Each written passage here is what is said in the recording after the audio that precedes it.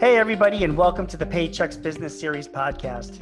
I'm your host, Gene Marks. I am a certified public accountant and regular business columnist for a bunch of publications, including Forbes and Entrepreneur. But more importantly, I'm a small business owner of a financial and technology management services company. I've teamed up with Paychex, the leading provider of human resources, payroll, benefits, and insurance services to bring you real-life advice from real-life business owners and industry experts. Today, we're continuing our conversation with Julie Weiniger. Julie is the owner of Lulabelle's. Lulabelle's is a popular ice creamery eatery in Washington, D.C. that was shut down back on March 16th as well. A lot of other restaurants were made to do at the time. Julie has since reopened on a temporary basis, a weekly basis, after helping her employees get unemployment insurance after she had to lay them off. She has been opening and selling ice cream and other products weekly. That's with some of these proceeds being used to support those employees while they're off, and others going back to the store. Julie has also shared her experiences applying for federal relief, has received an advance. Congratulations, Julie, under the Economic Injury Disaster Loan Program. So that's good news. So here we are, 5 weeks later after she shut down. The city of Washington is still shut down. But you know what, Julie? You're going to reopen at some point. And, Yes. we're here, right? We're hearing in the news. I mean, we know no one knows how long this is going to take, but there's going to be some type of a phased reopening.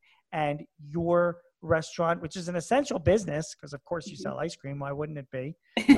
You're going to be part of that phased reopening, and you will probably be allowed to reopen sooner rather than later. So what are your plans? How are you planning to do this in a safe way?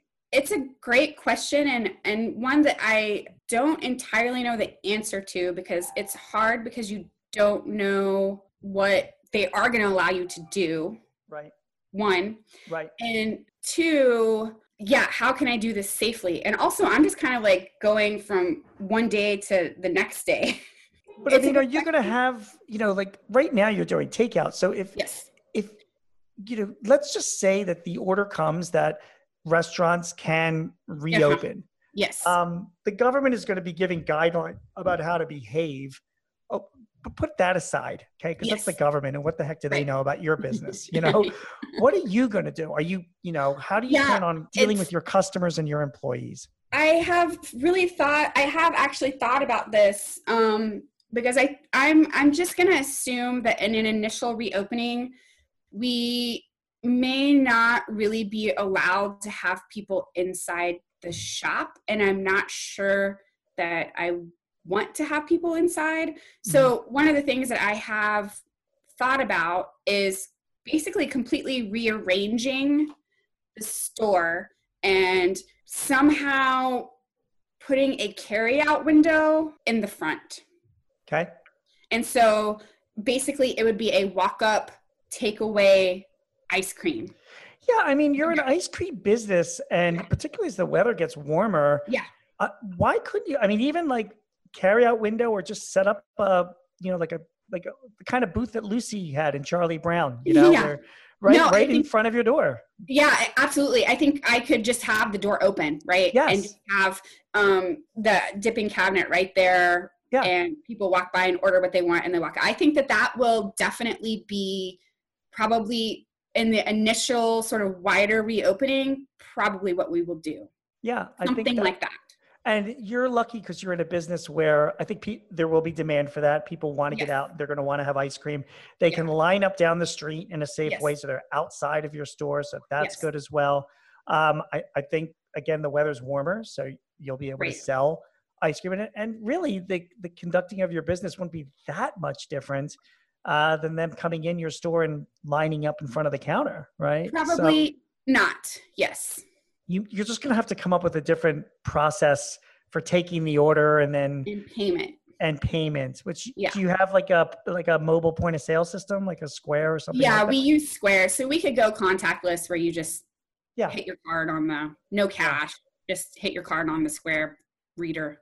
I think you'll be fine. I think when time comes to rebounds and all that, I think you, as opposed to some other businesses, I think will have a bit of an easier time of it, which is good. So Okay, so we've talked about, what you've done with your employees. We've talked about all of the federal money that you've applied for and some received and some that you haven't. We've talked about some of the special things you've done right now to sort of navigate your way through all this. So I guess, Julie, in just the few minutes left that we have, I know we're not through this yet. We're still, you're not reopened yet, officially as whatever. Right. But, look back over the past 5 weeks. What have you learned? I mean, project yourself 5 years ahead and think back to this time. What do you think are some of the things that you've learned from this whole experience that you'll take away from this? I think that one, really having local suppliers for my business has been something that has been invaluable, because I can easily change up what I'm doing if I'm not having to get a shipment from California or something. One, and two, sort of maybe that my business could work more efficiently than it was previously.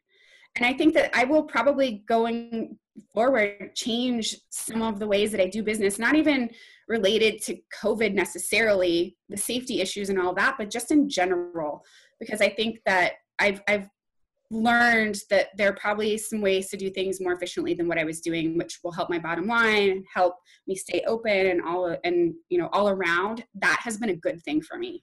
That is great. Well, Julie, I can't thank you enough for all the conversations that we have had. We put together a few different podcasts here because of them, and it's been extremely helpful. I want to wish you the best of luck. You run your business the right way. You take care of your people the right way and your community. And it's obvious that you really do care. And, it's pretty overwhelming for me. I think it's just, you do a great job. Well, thank you. And I think you'll be fine. Like I said, I think you're in a business that it's a happy business, and I think people need happiness. They do.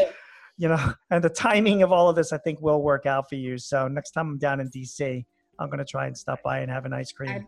I'd love it. I would love that too. And I'd love to meet you face to face. So thank you. For more information about what we discussed today, Julie and I, and other coronavirus questions and topics, please visit the Paychex COVID-19 Help Center. The address is paychex.com/coronavirus-resources. Thanks for listening. My name is Gene Marks. We'll be back with more podcast episodes about navigating your business through the pandemic and other topics. We appreciate your time, and you take care. Thank you. This podcast is property of Paychex Inc., 2020, all rights reserved.